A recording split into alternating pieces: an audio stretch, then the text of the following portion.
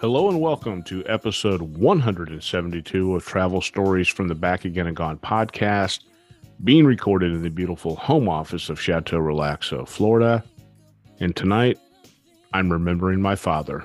Thanks for listening. Hello. If you are a new listener, welcome. If you are a returning listener, welcome back. And tonight, it's not about travel stories. It's just about me remembering my dad. On July 4th, 2022, my dad passed away. He was 86.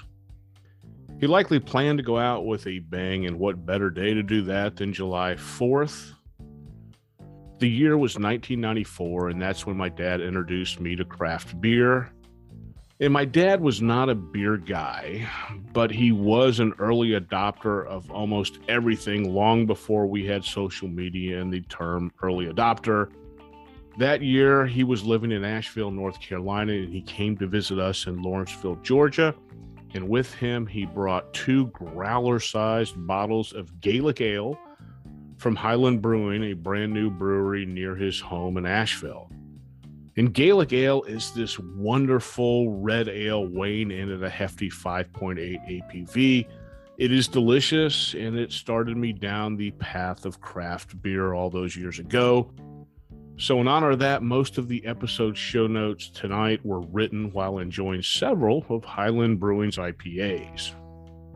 You don't have to be a genius to know that we don't always realize what parents instill in us. It takes some time, it takes some years. Some things are a no-brainer. My love of music came from both of my parents. Neil Diamond, Mac Davis, and Ray Charles were just the beginning. But as I grew and quote-unquote matured, I noticed myself mirroring many of the actions and behaviors that I saw my dad exhibit, especially in regards to the business world. I called my dad the original road warrior, and before I accepted a traveling job, we had a very long talk about business travel. He gave me the highlights, all the exciting places, the great food, and he told me about all the people that I'll meet during my travels, which he was right. And he also gave me the lowlights. If you're away from family, you'll miss school, concerts, and plays. You'll wake up at ungodly hours in order to catch the early morning flight. And there will be Friday nights that all you want to do is get home, but you won't. And he was right about that as well. And as with all good road warriors, he had his share of stories as well. In the early 1970s, we lived in Rockville, Maryland, and my dad worked for Xerox as a regional manager for their copier division. And here's a side story to that one. Our next door neighbor, worked for IBM selling the IBM Selectric typewriter. And if you remember typewriters, this was actually the first electric typewriter that had a ball instead of metal keys that struck the paper. So here was my dad selling the highly sought after Xerox copier, the neighbor selling the highly sought after IBM Selectric typewriter. These 2 guys didn't miss a quota or their sales quota for probably 2 or 3 years straight. And after my dad's first quarter at Xerox, one of the VPs called him into his office to discuss his travel expenses. And my dad was nervous, thinking he'd been a good steward of the company's money, but he wasn't sure. Well, the conversation was quite the opposite. My dad was being too good of a steward with the company's money. He was so far below the travel budget that the VP was afraid that the finance group or the finance department was going to reduce the region's travel budget the following year. You see, at the time when you worked for Xerox, believe it or not, and you were on the executive management team, you flew nothing but first class. And there was my dad booking coach tickets. I'm here to tell you that in 2022, coach or discount tickets is the norm. And if you know anyone in sales, they are typically very competitive. Throw a sales contest or a quota buster program in front of them, and they tend to salivate. Well, one evening, my dad comes home with a beautiful Belgium-made Browning goose gun that he had won in a sales contest. And up to that point, my dad's exposure to guns had been limited to my Crosman BB gun and some tin cans in the backyard. But in addition to the shotgun, it also came with a guided Canadian goose hunting trip, which was also something new to him. Well, he went on the trip, and believe it or not, he came home with a lifeless Canadian goose. And his plan, get this, was to pluck it and have my mom cook it and then serve it to us as a meal.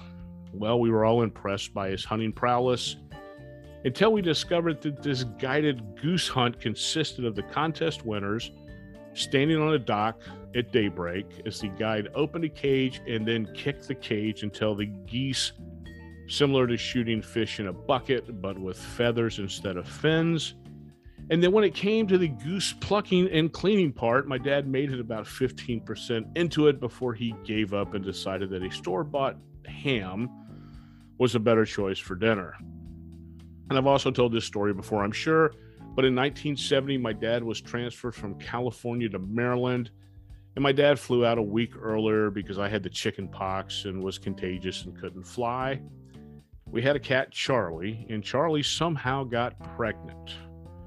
It was decided that my dad would take pregnant Charlie with him to Maryland early. And in 1970, cats didn't fly in the cabin, they flew in the cargo area. I know that's totally barbaric nowadays. The vet gave us some kitty Vicodin or kitty Prozac so that Charlie would be less stressed during the long flight. My dad arrives in Dulles and heads to the baggage claim area to get Charlie in her cat carrier. And when he hits baggage claim, there is all sorts of commotion, loud voices, and people pointing. My dad, a curious guy, made his way to the luggage belt only to see Charlie and her cat carrier on lap 2 or 3. Except now it's Charlie and her newborn kittens, 2 of them. My dad claims that he waited for everyone to leave the baggage claim area before he grabbed Charlie, the kittens, and the messy cat carrier and headed to his taxi. Later that night, Charlie delivered kitten number 3 and kitten number 4 in his apartment. In 1972, my dad was transferred again, this time from Rockville, Maryland to Dallas, Texas. And here's another side story. We moved on average of every 24 to 36 months. In the corporate world, the general rule at the time was that if you turned down a state-to-state transfer, your upward progression in the company came to a grinding halt. This is long before LinkedIn, Monster, and Indeed. And when it was time to move, we generally knew it because Mom would make pancakes for breakfast while Dad presented a brochure of the new house, pointing out all the high points. It could be a pool, it could be on a lake, or it had a basement where we could put a ping pong table. In hindsight, moving so often did help me to establish relationships with new people.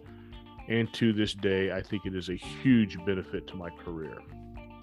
Well, back to the Dallas story. In case you didn't know it, Dallas is Southwest Airlines' home base.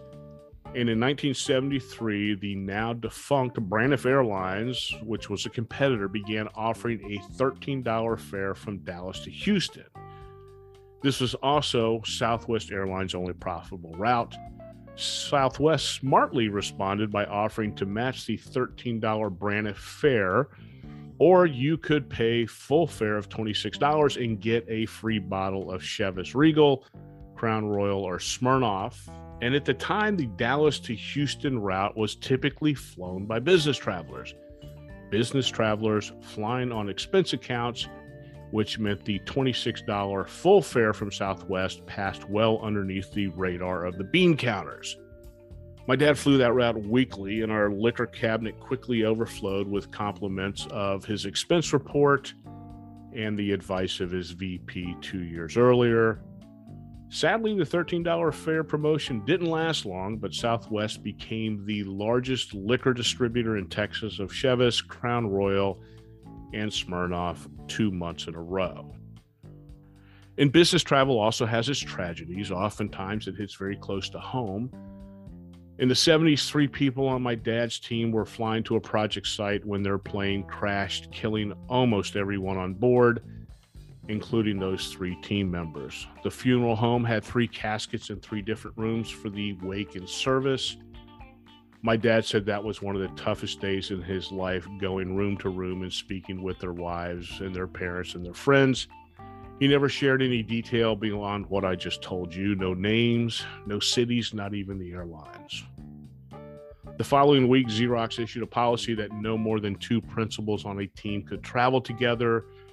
And I think to this day, most corporations have a similar policy. Now, my dad was a great negotiator, or shall I say, a fair negotiator, so long as everyone had skin in the game. For instance, in middle school, I discovered that fellow classmates were getting paid for good grades on their report cards. I wanted a piece of that, so I asked him if he could do the same for me, and he agreed.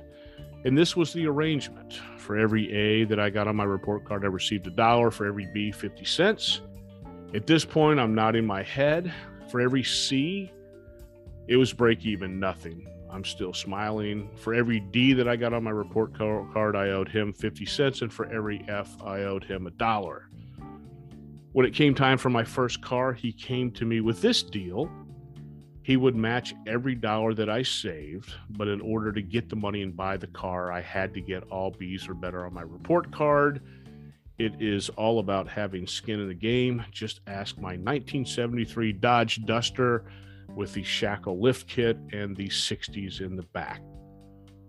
However, my favorite negotiation story is this one. My dad was a car guy, a convertible Austin Healey in his 20s, a Chevy SS in his 30s. There was the disastrous 1982 turbo Ford Mustang, a Mercedes coupe that I think he held on for close to 30 years, the 1984 fuel-injected turbo Dodge Daytona that he and I passed back and forth several times. But the year was 1986, and a computer company had offered him the position of CEO, but it came with a catch. If he came on board, he had to immediately fire the owner's two sons, not one, but both of them. And the owner couldn't stomach to do it because he was afraid of the wrath of his wife. The compensation package was solid, including a company car or a lease of a company car, not bad for 1986. My dad accepted the offer, including the firing of the sons, but on one condition. He wanted his company car to be a 1987 BMW 325i convertible. This was the first year that car came with a drop top, and it was going to be an absolute short supply once it hit the dealer showroom.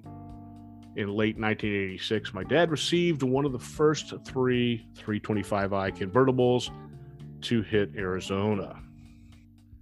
In 1990, I moved back from Florida to Atlanta, and one of our traditions was attending his alma mater, Georgia Tech's annual homecoming game in the fall. The morning would start by watching the Georgia Tech Rec Parade, where the engineering students would Frankenstein some sort of a vehicle together for a parade that humiliated the opposing team. Think Animal House, but without all the nudity. And then after the parade, we'd head across the street to the varsity for lunch, and then back to the stadium where he would buy tickets from a student that was selling one of the players extra tickets. So this was an amazing college game day hack that he pulled off for many, many years. One year, the tickets he bought were on the 50-yard line right next to the student fraternity section, with only a 3-foot high chain link fence separating the students from us, or us from the students, who knows. The frat boys seated on the other side of the fence had smuggled in their own libations, and by late in the game, they were hammered, which was fine until they started yelling obscenity-laced pickup lines at the female students. This was 1992. I was 28. He was 56. And before I knew it, he was heading over the fence to straighten out those Georgia Tech frat boys. Thankfully, I was able to grab his belt and stop his really, really, really bad idea before he was on the other side of the fence. My dad wasn't a violent man at all, and where this behavior came from, I don't even think he knew. Another thing that I learned from my dad is the value in things that you purchase, or as he used to say, buy once, cry once. For example, he bought a beautiful set of gold-rimmed, pheasant-embossed, old-fashioned and highball glasses in 1970 or 1971. When we moved into Chateau Relaxo, he gave them to us as a housewarming gift. They still look brand new and are one of my most prized possessions. 30 years ago, he purchased a Denon receiver and set of Polk speakers. They were well in excess of $1,500, and to this day, they still sound better than anything that your iPhone and Bluetooth speaker can produce. As we cleaned out my parents' house, I saw more evidence of the buy once, cry once. His Craftsman tools are almost 50 years old. I found a still working Sony Discman from 1987 and the set of Hofritz kitchen knives from 1976 they still used. And to this day, the buy once, cry once scenario that I passed on was that Hunter Green 1994 Range Rover Defender. At the time, the cost was an astronomical $33,000, but the current value of that vehicle is well in excess of $70,000. And to top all that off, my dad was a true foodie. He taught me to appreciate food experiences at a very young age. By the time I was a teenager, I knew how to grill on a charcoal grill. I could crack king crab legs, and I appreciated something as simple as Brunswager on Ritz crackers. My dad also loved food gadgets. In the 70s, our house had a Jenn-Air range in the kitchen long before anyone else did. Many of these food gadgets were used once or twice and then went to live and gather dust in the pantry. For example, the bread maker, what a great idea, right? We could make wheat bread, rosemary bread, or banana bread if we wanted to wait 5 or 6 hours instead of going to the store. He also had his own Romeo group, and Romeo as in retired old men eating out. He and his crew would pile into someone's 4-door sedan and drive 3 hours one way to their favorite barbecue spot, or they'd head over to the local college every Wednesday when the culinary students opened the cafeteria up to the public. Now, here's another foodie one for you. My dad was a Trader Joe's peanut butter fanatic. He didn't live near a Trader Joe's, but my sister would bring him 6 jars at a time when she'd visit. And in 2021, he had a blood transfusion, possibly 2. But after that, I don't think he ever had any desire for peanut butter at all. My dad was also a very giving man, giving of his time to his church and giving anything he had to his family. Once he hit it big in Vegas, and hitting it big meant winning about $500. Who knows how much he lost in order to win the $500, but he did send my sister and myself a $100 check in the mail to celebrate his winnings. And when I was 19, my dad transferred to Atlanta, leaving the rest of us in Florida to sell the house. And at the time, interest rates were well over 13%. Imagine that. And it took probably 18 to 19 months for the house to sell. And here's another side story to that. When the house finally did sell, my mom came home and told me the house was sold. They were closing in less than 30 days. I could have my bedroom furniture, the kitchen table, and $1,000. I think I was 20 years old at the time and making about $10 an hour. So back to the original part of the story. One weekend, I flew into Atlanta for a father-son weekend in the mountains. After landing, we headed up to one of our family's favorite spots, Amicalola Falls, with plans of a streamside lunch and some hiking. Once we got to the parking lot of the falls, my dad said he had a surprise for me. He opens the trunk of his car, and there is a case of Carling's Black Label beer, possibly the worst beer on the face of the earth. Like I said, my dad's not a beer guy. Over the course of a typical year, my dad might have had 6, maybe 7 beers at most. I looked at him, looked at the beer, looked back at his smiling face, and all I could say was, this is going to be one hell of a hike. Time with my dad was filled with all sorts of good times and great memories. I will miss him. It was through his guidance that I ended up on the career path that I'm on. And up until the end, we had many business-based conversations about my industry, including the one in his final days where he thought I owned the company that I currently work for. I did not have the heart to correct him. You know, there's so much more that I learned from my dad, actually both my parents, and I realize those things more and more with each passing day. My mom and my dad did it right, and I'm thankful for that. So this episode was to have contained my thoughts on elder care based on what the CEO and I had learned over the past 5 or 6 years. However, the Highland Brewery IPAs were flowing and the show notes got a little bit too long. So look for an elder care episode probably next month.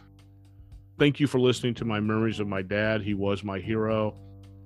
If you want detailed show notes, links, and pictures, head over to podpage.com/travel-stories. Leave a message at Anchor. Shoot me an email, travelfrick@gmail.com. That's travelfrick@gmail.com. As I always say, travel safe, stay safe, and thanks for listening.